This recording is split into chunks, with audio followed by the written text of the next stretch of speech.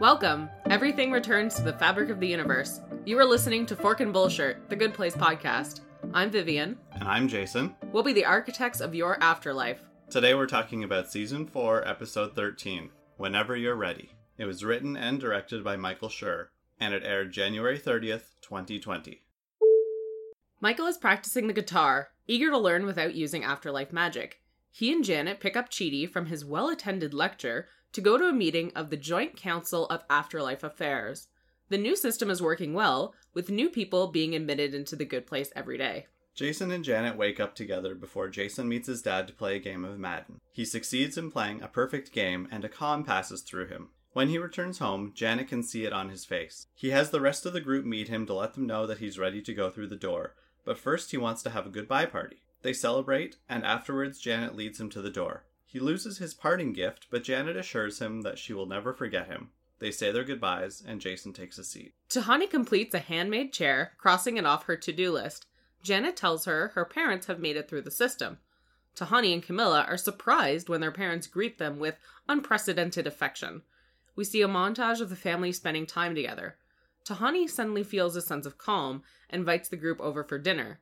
As they're enjoying their final moments together, Tahani realizes that she has another goal: to become an architect. Michael brings her to the architect department where she is welcomed as an intern. Eleanor finally finishes What We Owe to Each Other while Chidi reads the Da Vinci Code, finally finding pleasure in what he calls garbage books. They meet friends for dinner and drinks. Eleanor can sense something shift in Chidi, so she goes to Michael and Janet for help. Eleanor doesn't want Chidi to leave just yet, so she plans a trip to Athens. They enjoy their time roaming through the city, and then move on to Paris. He tells her he has to go, and she begs him not to.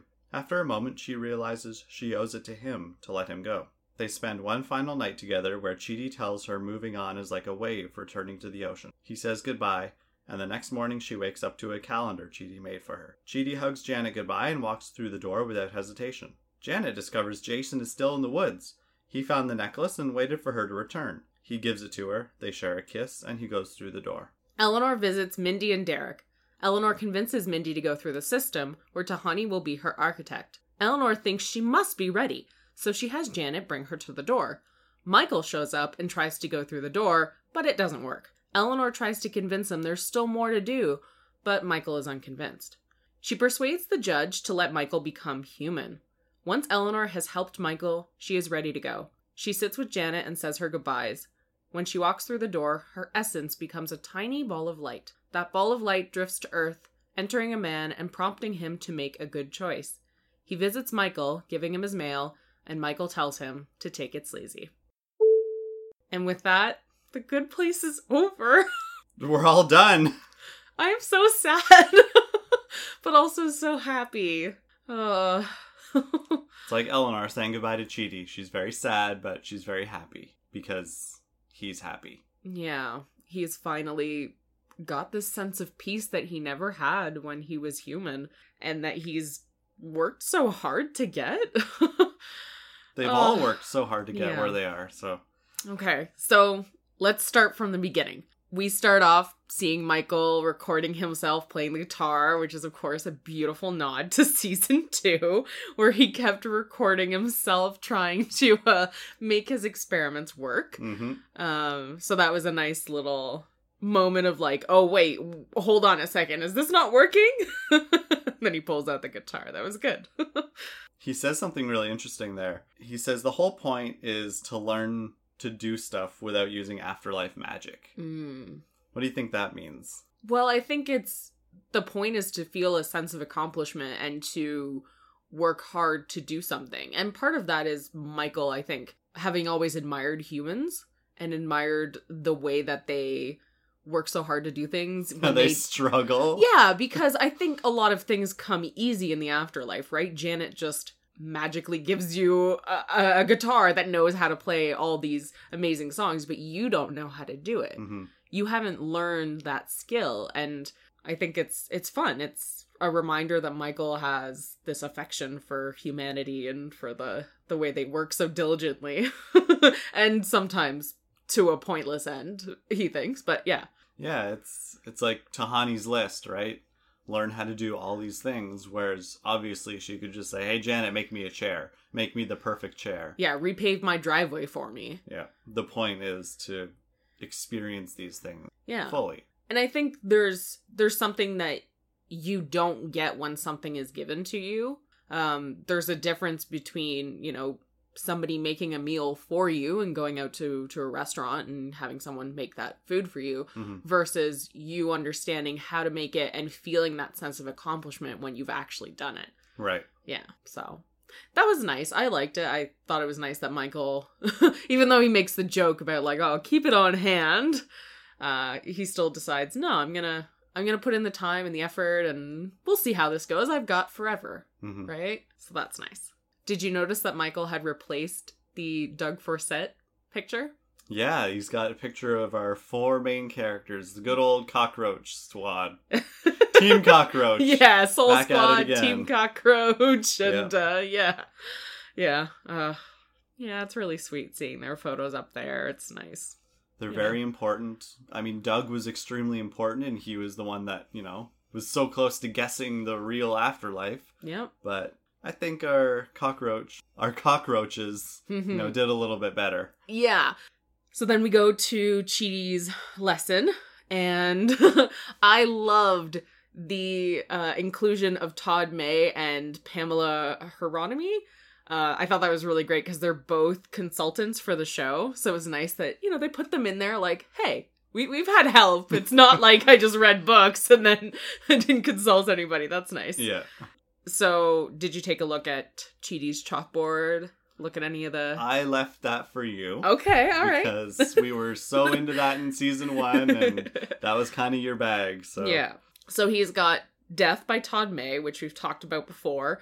And he's talking about in this lecture. We also have The Macropolis Case by Bernard Williams, Death by Todd Nagel, The Immortal by Borges, and Basic Writings by Xuanzhu. So I liked it because when I looked these up, it was very clear that Chidi is exploring opposing views. You know, he's not finding sources that only back up his argument that life is only good if it ends, right? He's getting some people like Bernard Williams saying that immortality is just bad for you. It's going to lead to this like oppressive boredom, which we were shown in the previous episode, right? Yeah. And then he's got someone like Thomas Nagel who says life is always precious and continued life makes good things accessible, so we should continue to live. Death is always an evil. So it's nice to see that you've got choices because the Good Place makes death a choice, right? They said in the last episode, you don't have to go through this door, but it's there if you want to go through it. And it's nice that we get to see one of our 4 humans not go through the door, too. Like, Tahani actively makes that choice. She thinks, oh, well, I've finished everything on this list, and I've had thousands of great days with my family, and so I must be done now. But then she realizes she has other things that she wants to do. So that's nice. Like, she didn't have to go through the door, and so she didn't. Well, that brings up an interesting point, because a lot of things that we saw on Tahani's list were things like physical things to learn or do, whereas none of those seem to kind of fulfill her the way that becoming an architect and designing these tests would. Yeah. Obviously, we saw earlier in the season when she was talking to Eleanor, like, all I ever did was plan parties, and I feel like I just didn't really make a difference, and I want to make a difference. And in all the tasks that she does, you know, making a chair, repaving her driveway, one of them was redoing the Jesus fresco that lady messed up, which was really funny. But yeah, those are things that are not in service of other people. Yeah. They're like manual labor or like art or some sort of thing like that. It's an individual task, I guess. So yeah, I'm glad that the last thing she decides to do is, hey, I actually really want to help people, and I feel accomplished on my own as a person, and I feel like I have the skills to do that kind of thing. I mean, obviously she had her part in helping save humanity, but this is going to let her do that on her own too, not as part of a group. Exactly. So that's nice. So yeah, opposing views that Chidi was teaching. Yeah.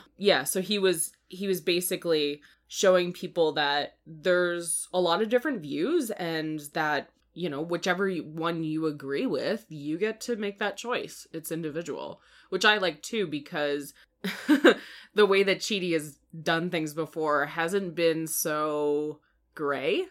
A lot of the stuff that he liked was really black and white. Like, Kant is very black and white.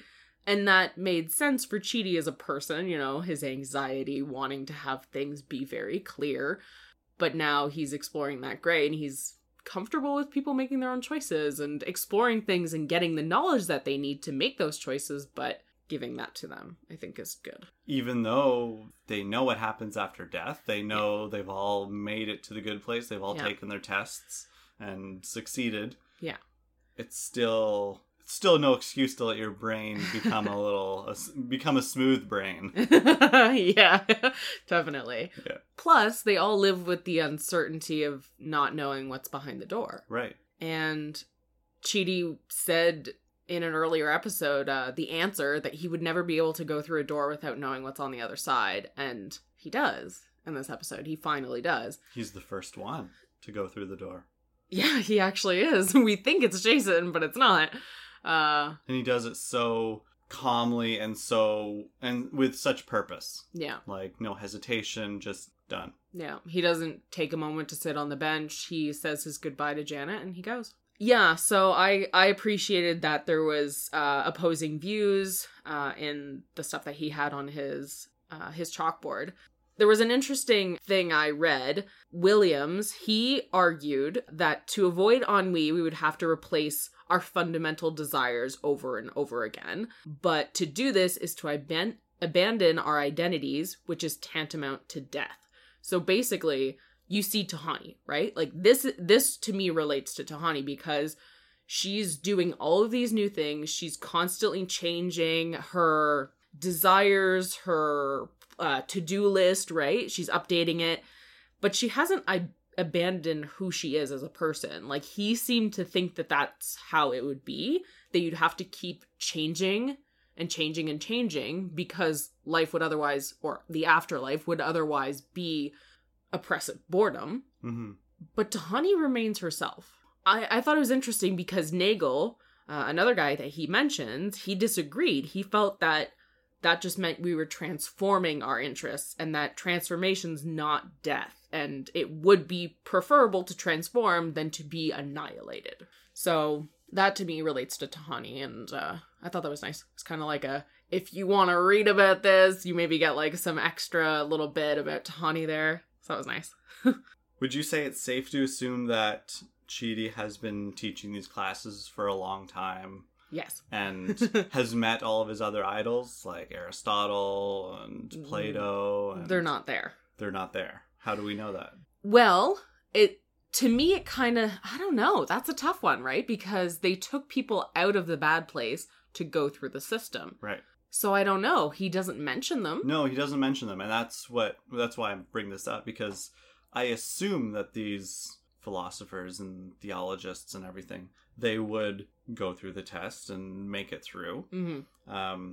And that, of course, Chidi would meet them and talk with them. But we don't hear anything about that. And I was kind of like hoping for maybe a throwaway. Like, you know, it reminds me of that lunch I had with Plato, you know, a few Baramies ago or something. Right. Because we did hear that they were in a bad place, but so would presumably be St. Thomas Aquinas, right? And then he ends up being in the good place. Yeah, he ends up getting in. Yeah, exactly. So, I don't know. Maybe it's just they haven't completed the system, the test yet. So, I thought, we'd hear something about them, but nope, guess not. Yeah. I think it's safe to say that he's been running these classes for a while. For sure. Though. And I think it's got to be fun, too, because you get new people at it all the time. So, like, I would think that St. Thomas Aquinas would show up to, you know, some of Chidi's lectures and be a guest speaker, which is cool, too. Like, Chidi's not on his own as a philosopher there. You know, he gets to have Todd May and Pamela Hieronymi, and that's pretty cool. So then they go to see the Joint Council of Afterlife Affairs. And, of course, Chidi, Michael, and Janet are part of that.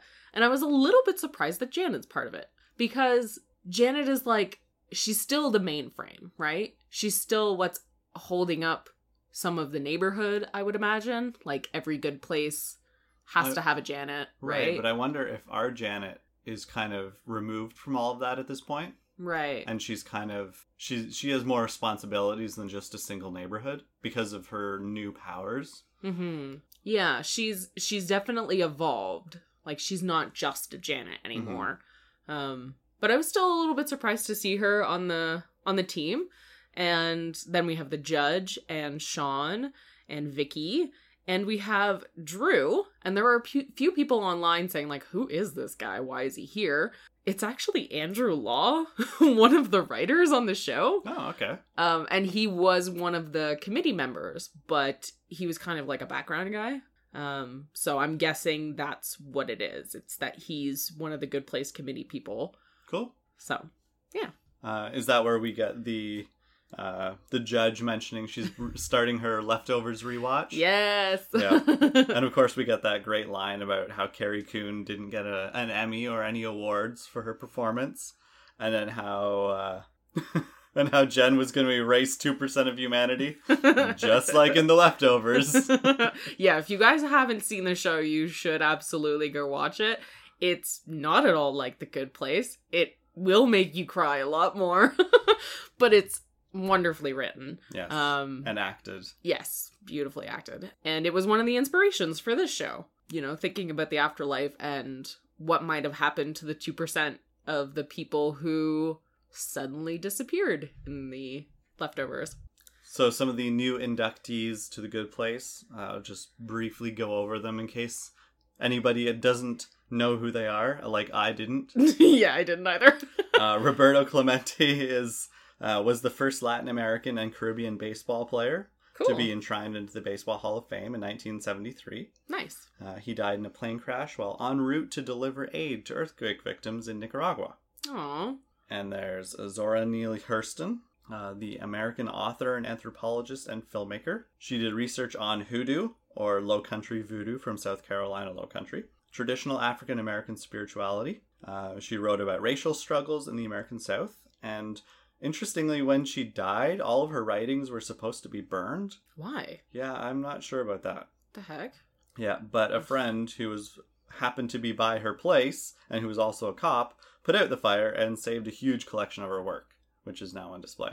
Oh my gosh. Yeah, pretty fluky. Okay. Yeah. And then, of course, Thomas Aquinas, massively influential philosopher of the Catholic Church, who attempted to bring some of Aristotle's philosophies into Christianity, despite some of Aristotle's contradictory views of the church. Aquinas was fine with it. He said, all truth is one. Thought that was interesting. Clara Peller, who's an actress and manicurist. I did look this one up because I was like, what is he talking about? Where's the beef? And I thought it was from like a meme, like a recent meme. So let me just keep going here. Okay. She starred in the classic Where's the Beef Wendy's ads from the 80s. Interestingly enough, Wendy's sales plummeted after those ad campaigns came out and didn't recover for almost 5 years. And yet still people know the phrase. Like, they know that where's the beef, but they don't know where it's from. Oh. Like, you knew where the beef was. Like, you've heard it before. No. No? No, it didn't sound familiar. I just thought... Oh, right. You were born in the 90s. Yeah, My exactly. bad. I was born in the 90s. Thank you very much. So... Yeah, I didn't know what it was, but then the way that Michael said it's the Where's the Beef lady. So, that's fun. I thought it was gonna be like one of those, I ain't got time for this kind of like meme. Like hide your kids, hide your wife, like some sort of like thing from a news cast. That's what I was imagining in my head. It was, the ads are kind of funny. It's just like a bunch of old ladies sitting at the restaurant and they're looking at their burgers, which is just like all bun. And they're opening up and they see this like tiny patty, like, where's the beef at? Like, where's the beef? And then they cut to like the big fat cats on their cruise ship called like the SSS Big Buns or something.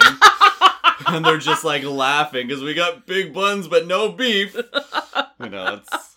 Yeah. Oh my gosh. Anyway. Okay. That's fun. Okay. The next person was Hazrat Bibi Rabia Basri. And Rabia actually means fourth, since she was the fourth daughter. Oh. She became ascetic, abstaining from sensual pleasures for spiritual goals, like the Jainists. Okay. Or yeah, Jainism. Jainism is the most intense. They're the most intense practicers of ascetic views. And, ascetic life. Yeah, ascetic for life. sure. Yeah. Yeah, I remember we talked about them, like not even wanting to harm like tiny insects on the ground. Yeah, well, like one of the examples is during like a rainstorm or something, they would all huddle together in a single spot so as not to disrupt the life that thrives during rain, and like Wow. so they wouldn't like want to step on the soil or anything, because all these organisms will come up and soak up the liquids. Yeah, Oof, it'd be it's rough. not wanting to disturb life that is here and necessary. They for tried sure. not to pluck fruits or vegetables from the trees or the roots until they were like falling off, basically. Yeah. But Hazrat Bibi Rabia Basri apparently is noted as the single most famous and influential woman of Islamic history. Oh, wow. I'm glad that the writers decided to go with like Some randos and some... well, just like important people that Yes. have made good choices and stuff, and that just for some reason or another didn't make it into the good place. Like for some, we know the first guy that you mentioned, the baseball player, like that was at the point where no one was getting into the good place. Yeah, 1973. But then this woman that you're just talking about now, like she was I think, 8th like... century or something like that. So that was definitely way before Oh, this yeah. 500 years. But for whatever reason, for some probably misogynistic garbage reason, I'm imagining, she didn't get in. So that's cool. Or like, maybe her beliefs. Like, she was so set in not believing that there was a test to get into the good place that she was just stubborn and didn't want to take it. Or refused. Or the tests that were given to her, they didn't understand her. And so the tests were more difficult. Yeah. Or maybe there's a queue. Maybe there's a backlog and everyone's in line waiting, like tapping on their wrists. Like, come on. That's what they're kind of saying, too, in this meeting. Like, the part of the problem is we just don't have enough architects and, like, we gotta keep things moving. And it's hard because there's a whole lot of backlog of people in the bad place. Billions. And lots of people dying every day. Yes. So, yeah, it's gonna be hard to keep up with. We get Sean Oh, refusing yes. to admit that this is the better solution. Yeah. With 24 evers. Wow, that many. Yeah. Wow. Okay, that reminds me of How I Met Your Mother. Yeah, How I Met Your Mother. And it's like, no, he is not my boyfriend. And it's like, really? 16 no's? So what? Sean knows that this is kind of his good place now. And that the old system was kind of his old good place system. Like, just monotonous, going through the same crap over and over again. Torturing the same way over and over again. But this new system gives him actual purpose. New things to do all the time. It's keeping things fresh for him. Yes. And he will never admit it. Yeah. But I love that little smile he gives Michael. And when Michael's just like, yeah, I know, buddy. And he smiles and then... And then he's like, wait, I can't... I'm not smiling. I'm still a stubborn old jerk. Which is great because then later we see him too and he's just can't seem to get the menacing tone out of his voice. And he's like, no, I'm being sincere. It's just, sorry, I didn't mean for that to sound evil. It's nice. I'm still kind of like, I want him to stay evil. So I appreciate that he hasn't completely like been Michael-ified or whatever. So we're going to jump ahead 2,242 Baramies. Okay. Which I did some math. Oh, okay. Did you actually figure it? I tried to do... I'm sure Baramies are not a consistent unit of measurement. One Baramie might be, 5 Baramies the next week, or I don't know, whatever. But... dotted the I and all that stuff. Exactly. So, Jason says that it took him 433,000 tries to get the perfect game of Madden. So, I'm guessing that he tried to play every day. Okay. Yeah, that makes sense. And if he plays every day... At least once a day. At least once a day. Yeah, he must have tried a few times every day. Sure. But let's go with once a day. Okay. So if Jason is doing one game every day Mm-hmm. for 433,000 days. That's 1,186 years. Okay. It's a lot of time. Yeah. So A that lot means, more time than you would ever live on Earth. So that means one Jeremy Bearimy is 1.89 Earth years, if it's consistent, Okay. approximately. And if he does, there's a lot of ifs in there, but Yeah. but it gives some context for some dates later on. Yeah. And we do get the sense that it's been a long time that they've been doing this. Like, Donkey Doug is there, Pillboy is there. We get to see that there are new people coming in, and these things have been established. Like, the system, the test system has been established. This joint council of afterlife affairs has been established. We have an idea that time has passed. Like, a good deal of time has passed. Mm-hmm. So, yeah. I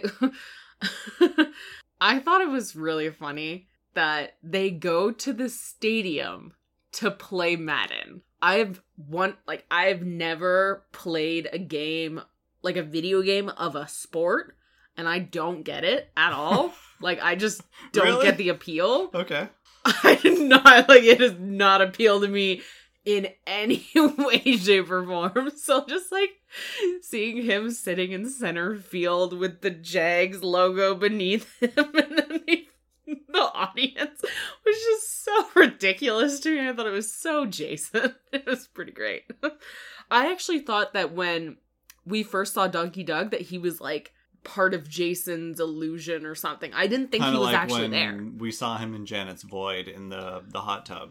Yeah, or Pillboy, yeah. Right. I absolutely thought that's what it was. I did not think he was really in the good place until we saw him later at the, goodbye party. I was like, oh my god. He's actually here. Doug, is he here?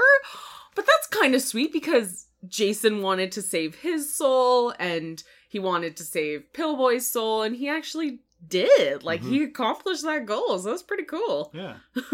Um, I, of course, looked in the background of Jason's house at Stupid Nick's Wing Dump. yeah, anything good? There's some really wonderful menu options. Like, Okay. they're fantastic. They're so funny. There's the world's biggest idiot, Jack Del Rio, and he was a coach for the Jaguars. Oh, okay. There's also medically induced coma with diabetes sauce, cauliflower ear with Wow. not, quote-unquote, gasoline, brain burn with fire squirts. Nice. Then there was contains mercury, fruit fly infested soy sauce, Oh, chili and peeps nice. with mystery ranch. Oh, Yeah. nice. Prop 65 warning, and I had to look that up because the Proposition 65 was a food and safety warning Okay. that they had to put out, I believe, in the 70s or 80s. And the warning label reads, "Warning, this product contains chemicals known to the state of California to cause cancer and birth defects or other reproductive harm." Okay. So, that's great. Kool-Aid powder and glue, Oh. and then chocolate starfish. Oh, come on, Jason. Why did you like this place? Then there was the Boomer. Add a lit M80 to your bucket for some explosive fun and flavor. The kids' meal is a 38-piece bucket. Of course, with most likely like a 565-ounce drink or something. Oh no, you know? if you want a small drink, it's 64 ounces. If you want a regular, it's 128 ounces. Or child size, 512 ounces, which I believe is from Parks and Rec. Yeah, it's roughly the size of a small child if they were liquefied. Right. It's from what, Paunch Burger? Oh, God, yeah. It's Paunch Burger. They had the world famous sauce shake, vanilla ice cream and coffee blended with your choice of sauce to form an icy hot treat. Gross. This restaurant sounds disgusting in every way. So gross. Okay. I can't believe they actually still live there. If I was Janet, hell no. But I guess you can go to her void. Thousands of years. Yeah. Okay. So Jason's goodbye, the whole thing, came too quickly for me. do you remember us watching it together for the first time? And I was like, I didn't think he would leave already. And you were like, I knew that he would. He would have to go first. Like, I was sure that he was going to leave first because he's the most spontaneous and he's also the one with the least development at this point. Like, not least, like, I'm not saying he doesn't have any character development. Yeah. But his contributions to the show has been the least influential, I think. Yeah. In terms of, like, he didn't almost single-handedly, like, change the afterlife, right? Right. Yeah. Okay. I guess I imagined the ending being almost like... They all go together. Yeah. Yeah. Hand in hand. Exactly. I thought maybe their exit was going to be like that. But, you know, he goes out in a very Jason way, having finished a game of Madden. For some reason, that's his biggest goal. The perfect game of Madden. Okay, the perfect game of Madden. And then he goes out, you know, with this big party, and it was actually a really sweet party. Like, it was so perfectly Jason that I appreciated it. It was nice. Mm-hmm. Michael and Janet's chat when he goes up to her and he says, you know, like, are you okay? And that moment made me really cry, and it was nice to see, like, she is upset. Like, she is sad that he's going to leave, but she knows it's the right time for him, and Janet has always been so selfless, and that's part of, like, her programming, right? Or the way that she was designed, because, you know, not a robot.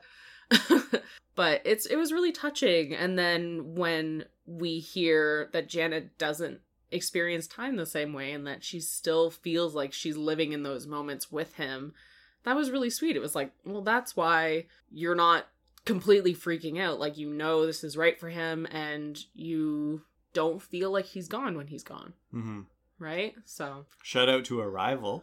Great movie. Oh, yeah, I didn't think about that. The whole time being non-linear. Yes. Time is a big circle. Right. Because Janet is used to time being like Jeremy Bearimy, whereas the humans are used to it being point A, point B, beginning, and one straight line. Yeah. Yeah. So I really appreciated Michael and Janet's talk. Their friendship really blossomed into this, like, beautiful thing over the course of the show that I never expected back in season 1 when she was just his assistant, basically. Yeah. And I feel just very lucky, you know, that we've had a chance to witness it and talk about it. Back in earlier seasons, we used to talk all the time about whether or not Janet is a person. And I thought about that in this episode because she says she doesn't experience time like the rest of them.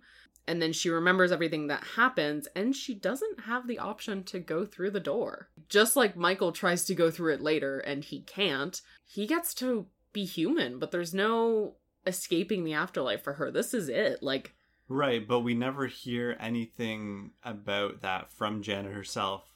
She doesn't say that she's upset about it. She doesn't say that it's frustrating for her or she wishes she could, because I don't think she would have any desire to. Like, this is who she is. Yeah, I don't think she yearns to be human or to have a chance to go through the door and end things. I think she's still very other. Even in this episode, like, we get to see that because she gets to, well, she is the one who says goodbye to everyone, you know?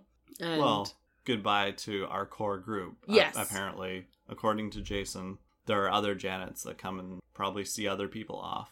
There's going to be lots of great fan fiction out there about Janet and what she's doing afterwards. But yeah, it made me sad for her because she is now living like the rest of eternity without some of these people. And that's sad. Even though I know she experiences time differently, it still makes me sad. Yeah, because we have no idea what that's like. Like, we can't comprehend that type of experience. Yeah, so I just thought of that. I know we landed on, you know, yes, Janet is a person in her own way.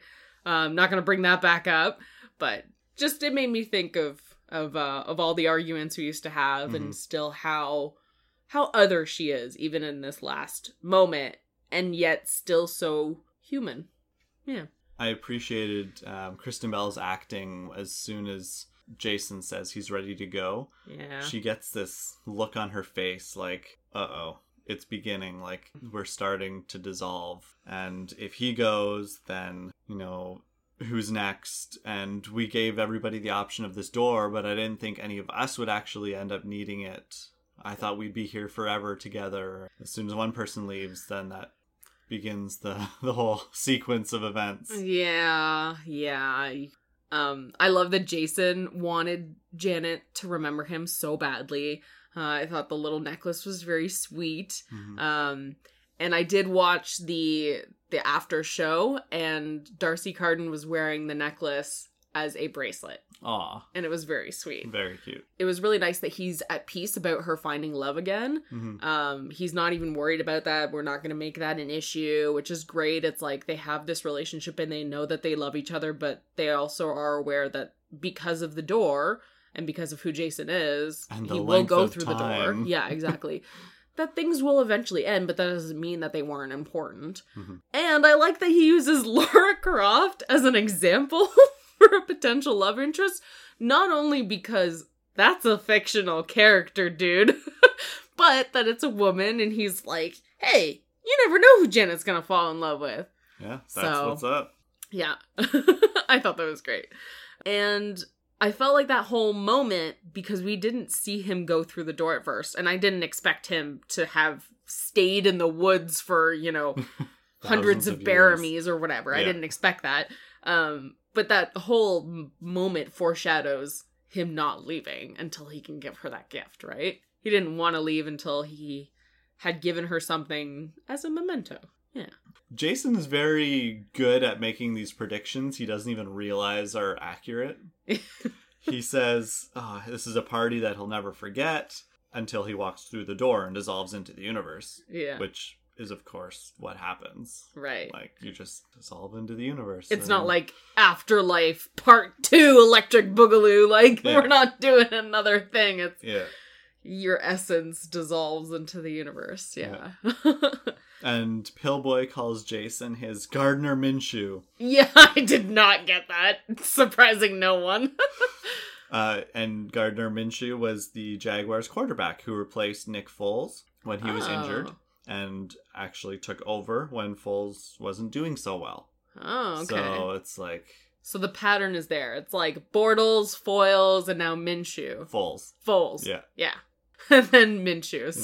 So I'm imagining like Jason's chucking stuff and going, Minshew! In the subtitles, they completely foobarred it. They wrote Guard and Minshew. Oh. I'm like, I guess they didn't know that was a person and a name. Okay. Yeah, I did not know that was a person either. I didn't know that someone's first name could be Gardner. Oh, no? No, I've never heard that before. Well, I guess I knew it could be, hypothetically, you can name your child Spoon if you want, but... In one of Stephen King's older books called The Tommyknockers, one of the main characters, his name is Guard, or Gardner. Oh, yeah. Okay. So Jason and Janet are walking towards the doorway, which is a beautiful arch. Mm-hmm. Jason's wearing a shirt with the classic Great Wave of Kanagawa design. Oh, cool. So that classic Japanese wave that everyone has in their dorm room. Yeah. So I wonder if this shirt has anything to do with Chidi's whole wave I analogy. think so, yeah. I just thought that was a cute little... Yeah. And he's the first wave to... Return to the ocean. Well, we think he's the first wave. Yes. He's actually not. But yes. So the doorway. Yeah, what did you think of that whole area? Very calm, peaceful, beautiful, relaxing. Unlike anything we've ever seen in The Good Place. Yeah. Natural. Yeah, that's what I loved about it, is that it was so it was so nature. It was so #nature. But it's all nature. It looks almost untouched by humans. The arch looks like it could have been made by nature itself.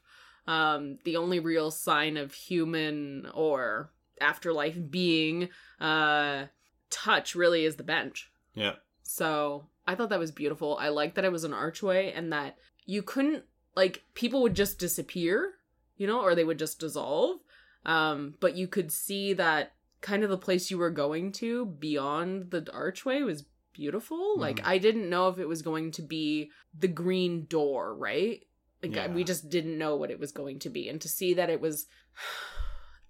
looked beautiful and peaceful on the other end was calming, Mhm. kind of reassuring, I Yeah, guess. not like this sterile door in just like a closet somewhere. Yeah. Like, hey, there's the door to the to infinity, or like this, the suicide booths in Futurama.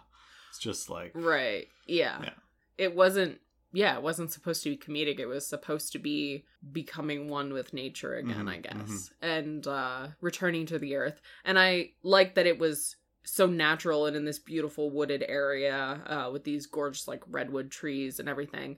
I thought that was really nice too, because the door is meant for humans. Like, it's not meant for people like Michael, so it's not going to be in this like office building. Like, it's going to be something that is very human, and that is that kind of experience of being on Earth and being surrounded by natural beauty. mhm. So I thought it was really appropriate. I liked that a lot. Cue the first set of tears. Yeah. Jason says to Janet, "Could you just remember the happy times and forget the bad stuff?" And of course she says, "There was no bad stuff. It was all good." And that was really sweet. I thought that was just wonderful. Yeah.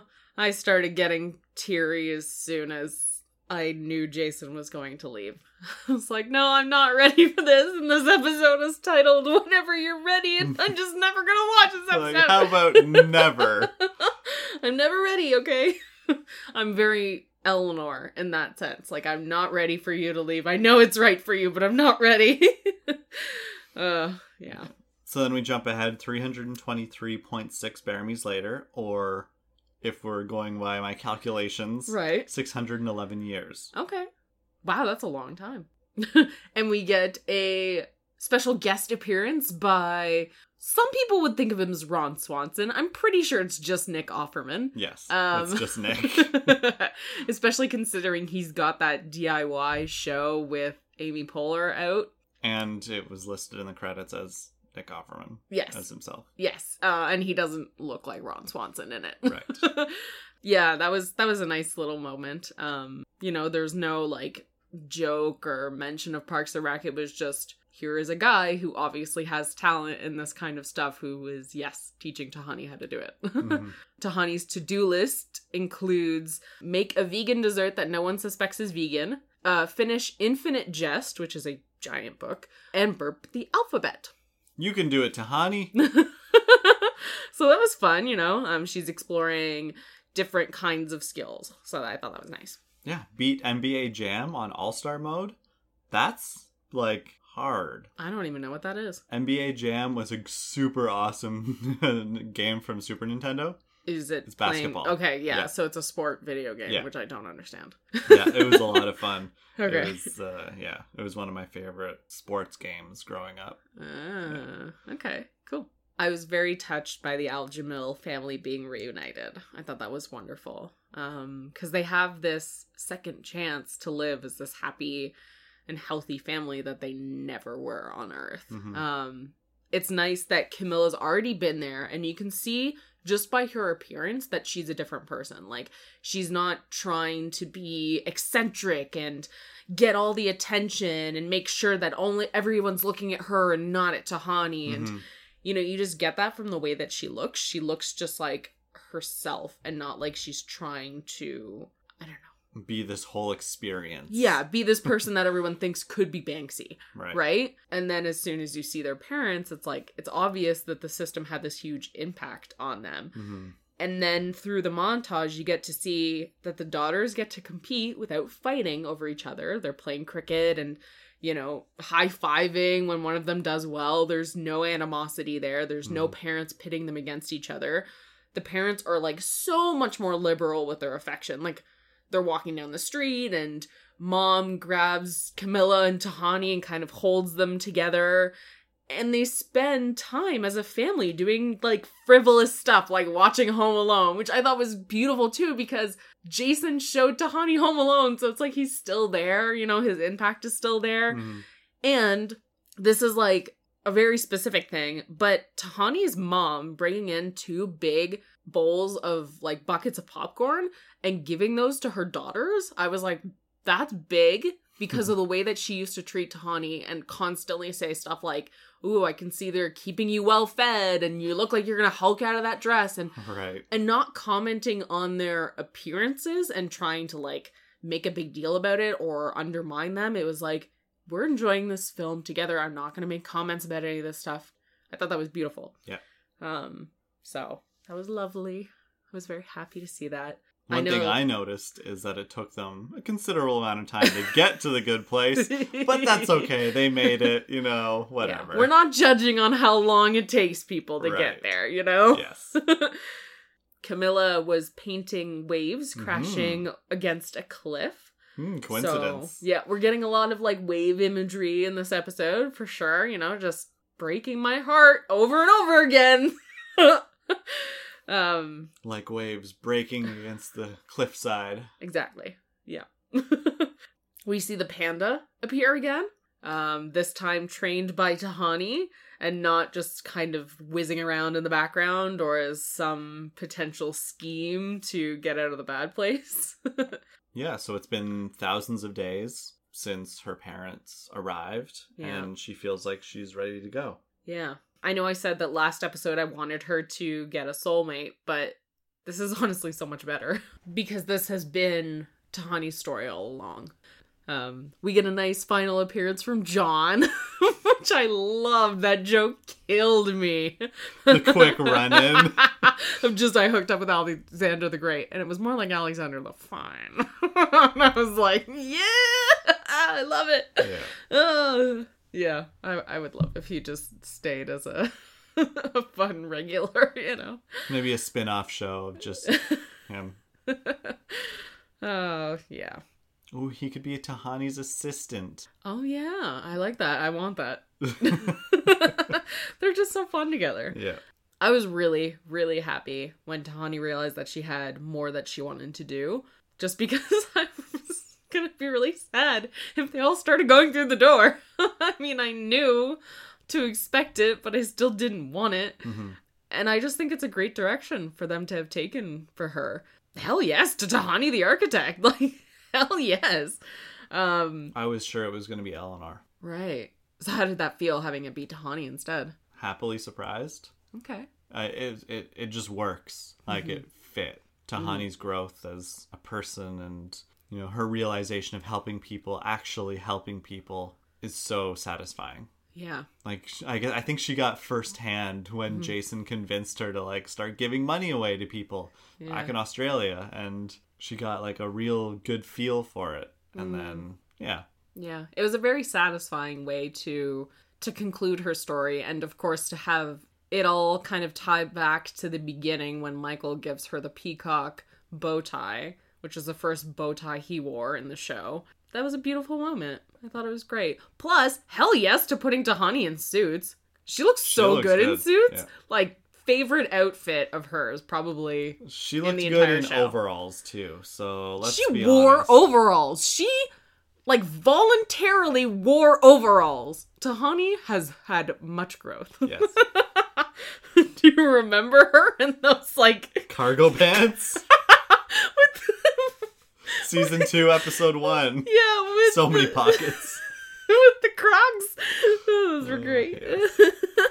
So, Tahani's on her way to becoming, an intern with the architects. Yeah. And they pass by Jeff the doorman. Mm-hmm. And his enthusiasm for frogs is waning. I know, that was so sad. many of them. And yeah, it's so sad to see him just like, oh, okay, we'll throw it on the pile. Add it to my collection. I love frogs. So it's great. Yeah, it's great. Yeah. It was, it's just like The Good Place. Absolutely. Yeah, that reminded me of when you have a hobby or you have something, you're a collector of something and people keep giving you gifts that relate to that for every single holiday or birthday or whatever. And it starts to get a little stale. You start to eventually go, yeah, I've got a lot of these now. Is that what I'm kind of running out of room. And, but then we get to see Michael shake it up by actually giving him a real frog. A real frog, yeah. He's like, oh, holy crap. And how did no one think to give him a real frog before? Yeah. Or a frog hat. or a frog tie. You know, I'm just saying, there are a lot of options here. Anyway. I also appreciated that Tahani is training under Glenn, but she's also training under Beetee. And Beetee is the Good Place architect from the Medium Place welcome video that we saw way back in season 1. When it was her and Trevor introducing Mindy to the Medium Place. Yeah, that's her. Cool. Yeah. So I thought that was great. Good Place architect working with a Bad Place architect to make this test. And then Tahani comes in and she's this sort of neutral party because she's a human being. Right. Yeah, I thought that was really nice. And I like that she's humble enough to work her way up. She doesn't expect to just come in and like, oh yes, I am Tahani Al-Jamil and I will be the architect now. I know what I'm doing. May I have everyone's attention? Nobody look at me.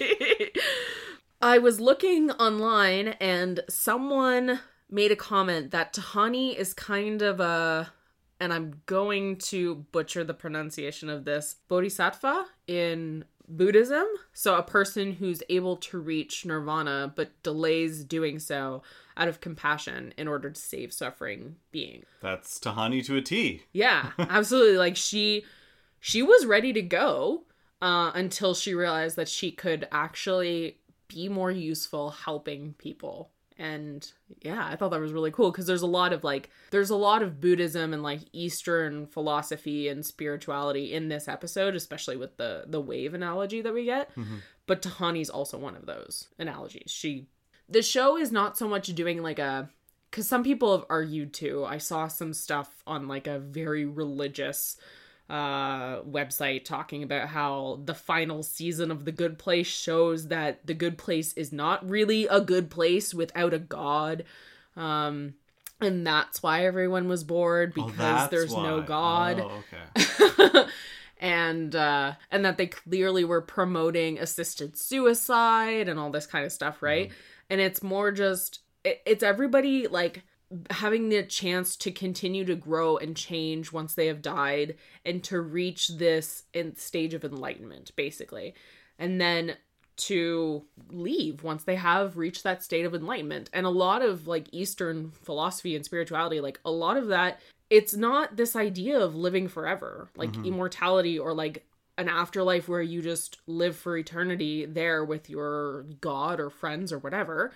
It's actually leaving and getting to that state of enlightenment and then returning to the universe. Like that's kind of the point. Like reincarnation, a lot of it is like wanting to get out of the cycle of reincarnation and eventually be enlightened and move on from life.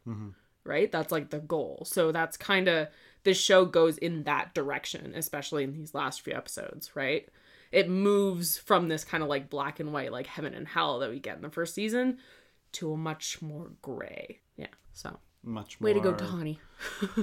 Yeah, we get the wonderful name dropping as a little gauche. That was beautiful. She's learned how to like rip on herself. She can make fun of herself now. It's great. Yep. Oh, goodness. Good stuff. So we jump ahead. 661.7 Baramies later, which is around 1,250 years. Okay. And we have Eleanor and Chidi. Eleanor and Chidi. I love that Chidi has finally learned to appreciate garbage books. I thought that was such a good moment. The way he just pronounces that, the way he enunciates, garbage books. Will is so good. Yes. He's got fantastic delivery. I can't wait to see what he does next. He's the only reason to rewatch Midsummer. Not true. I know. Not true, but he was a good addition to that movie, yes.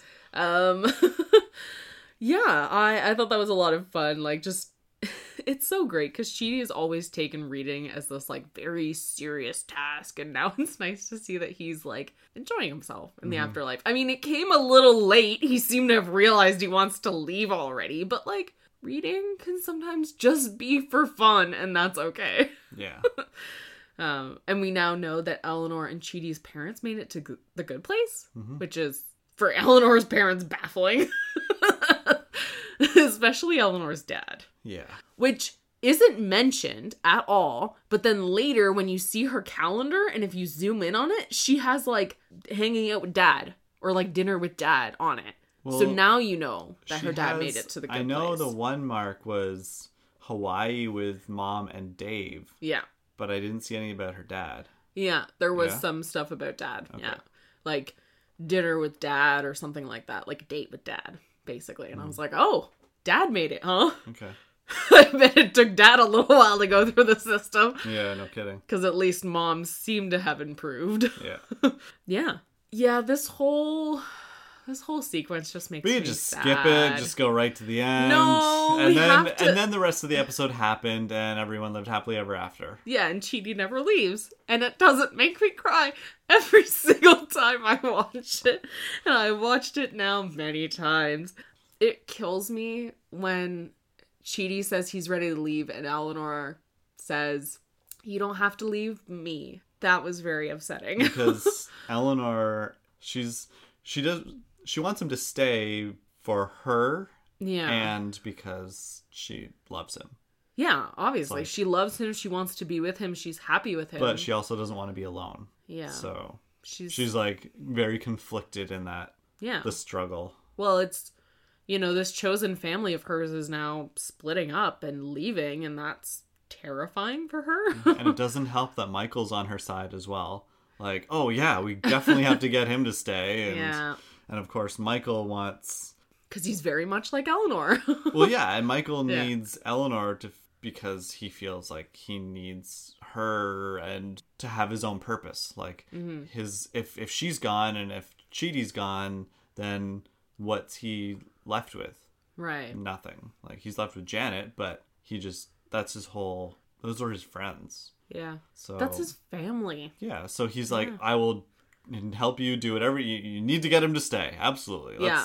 And we've got Janet, the voice of reason, saying, like, if he's ready to go, you gotta let him go. And Yeah. and of course they're like, no, I'm sorry, we're in denial town right now. Mm-hmm. We are not in Acceptanceville, okay? Mm-mm, mm-mm. And the moment that Chidi describes having this feeling of quietude, however that you say that word, was when his mom kissed Eleanor goodbye and she had lipstick on her cheek and Eleanor's mom wiped it away. Mm-hmm. What do you think of that moment? Very motherly, family moment. Like, everything is just so natural now and so comfortable. There's nothing left. No mother-daughter moments need to happen again. That was all that was left. It's just this simple act of wiping away a bit of makeup. Mm-hmm. Just like a mom would do. Yeah. That Eleanor never had growing up. Well, Yeah. she had a mom, obviously, Yeah, but yeah. she didn't have a mom. She had, She had a biological mother. yes. Yeah, I wasn't really sure how to interpret that because it's like, well, why that moment? And he says it too. He's like, I don't know why. But there was something about it that just clicked, and Yeah. it was probably that completeness. Yeah. Like, there's nothing more that needs to happen. Yeah, and I got the sense that it was kind of like he knew that Eleanor would still be loved and taken care of when he was gone. Mm-hmm. And so he felt finally at peace moving on, knowing that he wouldn't really be leaving her alone. Like she says, I'm going to be alone, but she's got her friends. She's got her family there. Like, she wouldn't be by herself. And yes, it will absolutely be heartbreaking for her, but he knows that she will be taken care of. And I think that's very sweet. And then, of course, when Eleanor's crying and she says, I was alone my whole life and I told myself I like it that way, but I don't. Ah! That was so sad. Just like This Mindy whole St. thing. Clair. Oh, yes. Yes. Oh, I'm glad that we brought Mindy back for that moment, too. That was very sweet. Yeah. So the wave speech is absolutely going to make me cry every single time. Mm-hmm. Eleanor saying, I owe it to you to let you go. And then the music starts up. The second the music starts up and they're like happily together, laughing, having just the final moments. It immediately, I'm bawling like a child, like just sobbing. When obviously Chidi is not stupid, he knows that Eleanor's trying to get him to stay when she takes him on those little trips, little outings. Yeah, he knows her. Chidi says that if it means that much, then he'll stay, and there's still plenty to do. And that was, I thought that was really interesting, because a lot of people would say online, like, well, you would never get tired. There's always going to be something to do. You could always, revisit all your movies, or all the movies that have yet to come out, or read all the books that haven't been written yet, or blah, blah, blah, blah, blah. And you could go to literally every city in the world. You could literally go anywhere and do anything. You could never do it all. And isn't that, I think that's part of it, is just because you can doesn't mean you want to. Like, you have the option to do it all, but so... Yeah. Maybe that's just not what you're interested in. Maybe you don't need to do everything to find happiness. Yeah. Or to get bored. And the knowledge that there's still more out there may not necessarily be enough to keep you, because there's always going to be more out there. Yeah. Do you think that's what it is? Like, do you think it's them getting to a point where they're like, there's not really anything more that I want to do? It's not so much that as it is, I'm happy with what I have done. Right. Instead of, I'm satisfied with the time that I had, kind of thing. Sure, there's books that I haven't read yet, or places I haven't visited yet, but that's okay. I'm fine with that. Yeah, I don't need them to feel complete. Right. Okay. Yeah. When Eleanor told Chidi to say goodbye to her then and then leave before she woke up, man, could I not disagree more. I thought to myself, no way I could do that. Because waking up alone would crush me. But it was nice because I that's what I expected. Like, I expected her to wake up alone and to be overwhelmed by grief. But then to just see this calendar that he made for her and know that he made this decision for himself and that it was the right thing for him was very comforting. Yeah, it's really sweet. And now they actually have those calendars available to buy. They do not have the whole, Jeremy Bearimy timeline to it. It's just, I think, a 2021 calendar. But it is out there. So, hint, for... Much to William Jackson Harper's chagrin. Hint for anybody who wants to buy us that calendar. Or maybe Jason, if you want to get that for me. It's funny. Well, maybe not funny, but...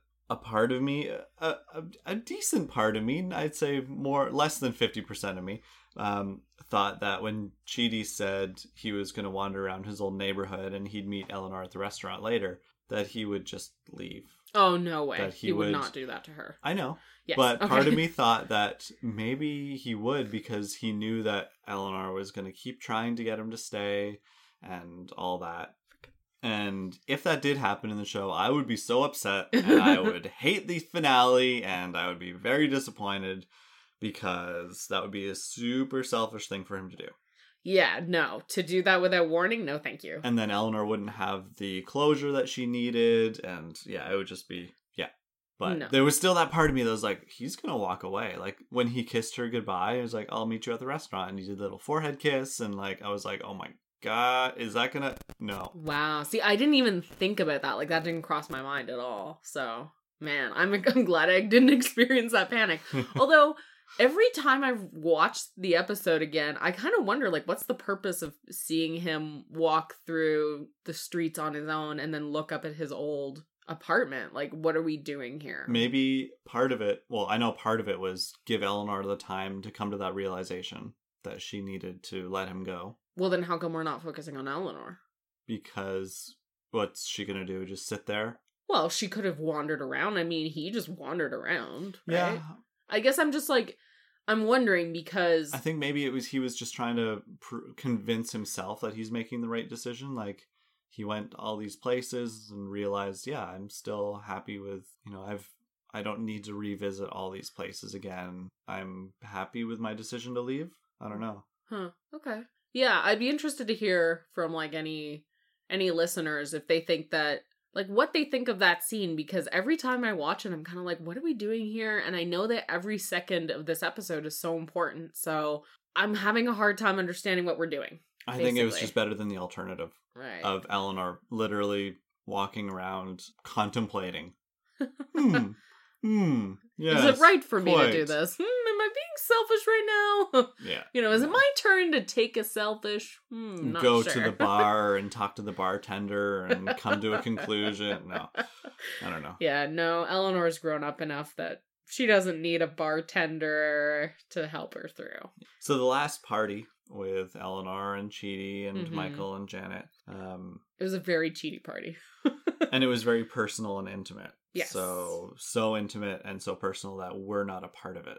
Like, as viewers, we don't hear any of it. We just have the music. We don't hear the laughter. We don't hear their conversations, their reminiscing. It's just... We don't know why Chidi is, like, burying himself on Eleanor's lap. Yeah, like... we don't hear their stories. Yeah.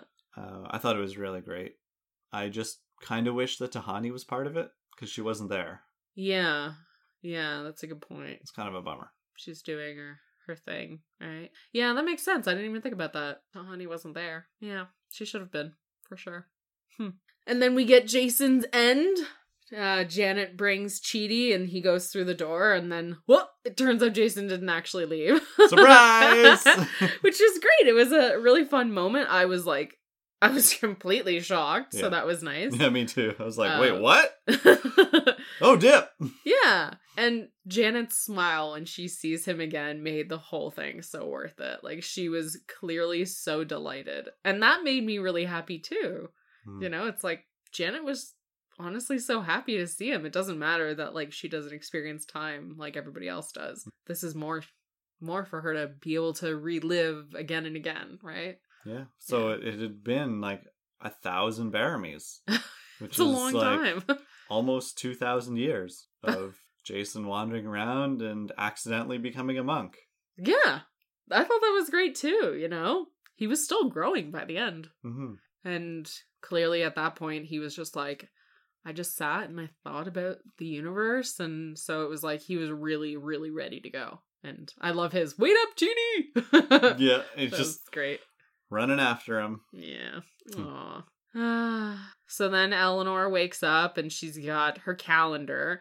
And on the calendar, other than the dad thing, I also noticed a few other things. She had yoga with The Rock, dinner with Simone. She had Frida Kahlo from 8 p.m. to ... So clearly they're doing a little making out. Hawaii with Mom and Dave, like you mentioned. Madison and Samuel's wedding. So one of her friends, Madison, who I believe was the dress bitch. Yeah, I think that's Madison. She's clearly getting married to someone in the afterlife, which is cool. And best of all, teach class. Several teach classes. Ah! So she took over. She took over. I'm so proud of her. Yeah. Oh, I kind of wish we had, like, had a chance to see that, because it's such a little moment that if you're just watching and you didn't have the chance to pause and then zoom in and then read it like we did, you miss that whole part that she took over for Chidi, and that's huge. That's so cool. I would like an extended cut of this episode. Yes, please. please. I feel like there's definitely a few shots that were cut. Some scenes that seemed like they were abruptly ended. The actual best part of the calendar is Stone Cold's one-man show. I couldn't read that one. That's the one I was like, what is this? Yeah. Oh, that's great. And I didn't see yoga with The Rock. I just saw lunch with The Rock. Oh yeah, I saw yoga. I saw with dinner Rock. with Simone. And yeah. But yeah, Stone Cold's one-man show. Bring flowers. Cute. Oh, love it. She didn't want to bring the bedpan with her. It's probably somewhere in the house. Oh, man. So then we go and see Mindy. And that was a great moment, too. Like, for Eleanor, like, she's searching for the next thing. She wants to find it, right? Like, she's not just waiting for it to happen at some point. She's actively looking for it. Yeah, and has been for 3.22 Baramies. Yeah. Or approximately 6 years. Yeah. Since Chidi left. Yeah, 6 years. Jeez, that's like nothing. So in her mind, she's like, I should be ready to go, right? Like, Jason's gone, Chidi's gone, Tahani's doing her thing, so I should be ready to go, right? And so it's nice that she's thinking of like, okay, well, what will help me? But the way to help her is to help somebody else. And it's Mindy. It's like a ghost's unfinished business, right? They're trying to figure out, why am I still here? Yeah. And I thought it was sweet, Mindy at the end saying like, hey, I don't care about myself, so I'm glad that you do. Like, that was nice, because that was Eleanor, season 1. Like, it really was. didn't care about the type of person she was and figured, fine, you know, whatever. I was meant to go to the bad place, but then she had Chidi, people who cared about her. Yeah. And then we get Michael and his story, which is amazing. And I laughed so hard when Michael came and was like, I'm just gonna go through the door now. I'm done. I'm returning my damn essence to the damn fabric of the damn universe. Honestly, put that on my gravestone. Like, just done. That's what I want. I can feel it working. I'm going. Bye. No. I just need a piggyback ride. Like, the whole... Okay, that whole piggyback moment was so unexpectedly funny in this, like, serious section of the show. I'm like, this is great. Yeah, that was quite the cherry on top. And then we get Michael as a human. I did not know that I needed this, but I did. I'm very glad it happened. I was just like, what could possibly happen? And the moment he says, oh, I'm just gonna putter around like an old retiree, it was like, oh my god, nowhere. Is this show gonna do this? Really? You can totally do that. Are you really? But I thought when she was telling him, like, you're gonna go to Earth and you're going to live and die and all this stuff, I kind of thought, okay, so does that mean we're gonna see, like, Michael being born? And then get, like, a montage? Fresh. Yeah, like, as a baby, and then, you know, get to see, like, parts of his childhood and teenage and adult, like, the whole thing. Where are we gonna see all that? But, no, we get Ted Danson right from the beginning, so, like, he clearly becomes human in his 60s, and that's cool. He's still got lots of time, so... But... yeah, I'm kind of glad we didn't do, like, a giant montage of his life. It was just, here I am, and I still have all my memories, but now I get to do the things that humans do. Yeah. So, it was beautiful. And that little cameo of Mary Steenburgen. Yes! His wife? His actual wife. Yeah. Yeah, that was beautiful. And he's got a dog named Jason, That and his giant dog. And his collar is blue, just the same blue as the Jacksonville Jaguars jerseys. It was beautiful. I love that. I think that's so sweet. Oh. And we have Janet acting like Michael's worried mom, saying, like, take care of yourself. Take care of yourself. You have to watch your blood pressure. You have blood now. Of course, I thought of, like, every moment in this series where Michael is, like, making fun of human beings and their stupid bodies. And I'm like, good luck with that. Yeah, I kind of wish we saw, like, the first moment he, like, an outside shot of him in the bathroom, like, whoa, this is wild. That's what this is like. kind of like in the Rob Schneider movie, The Hot Chick, when he goes to the bathroom the first time, like, in the bar, I think, and it's just, he's like, oh, how do you do this? Oh. Like, and it's just going everywhere. Yeah, no, he doesn't know how to work a penis. Yeah. Oh, man. Yeah, so the whole Michael becoming human, and then the beautiful montage of him just, like, burning his hands on the Hungry Man dinner and then just laughing as it's on the floor. He's like, oh, this is great. I love it. And then doing the thing where he's texting someone that he's 5 minutes away because he doesn't actually want to go. Yeah. And yeah, it was great. It was beautiful to see Michael get to finally be the thing that he's always wanted to be and never had, you know, the faintest idea that he ever could be. Mm-hmm. So it was really sweet. And then we have Eleanor. And Eleanor's sweater has 6 stripes, 1 for each of the members of Team Cockroach. And that was confirmed by Kristen Bell on Twitter. That's what they did. I thought that was beautiful, and it makes me cry because it's like she's being held by every single one of them in her final. Aw. So. It's a very nice way to think about it. Yeah, yeah. Now when I die, I want to have a sweater that just has, like, little pieces of, like, all the people's clothes that, like, I love. So like a patchwork. Yeah, like a patchwork blazer with, like, pieces Skin? of, like, no, not skin. Gross. What am I, the Texas Chainsaw Massacre guy? Whatever. Leatherface. That guy, yeah. No, I'm not him. I don't want to, like, wear shoes made out of my dad's feet.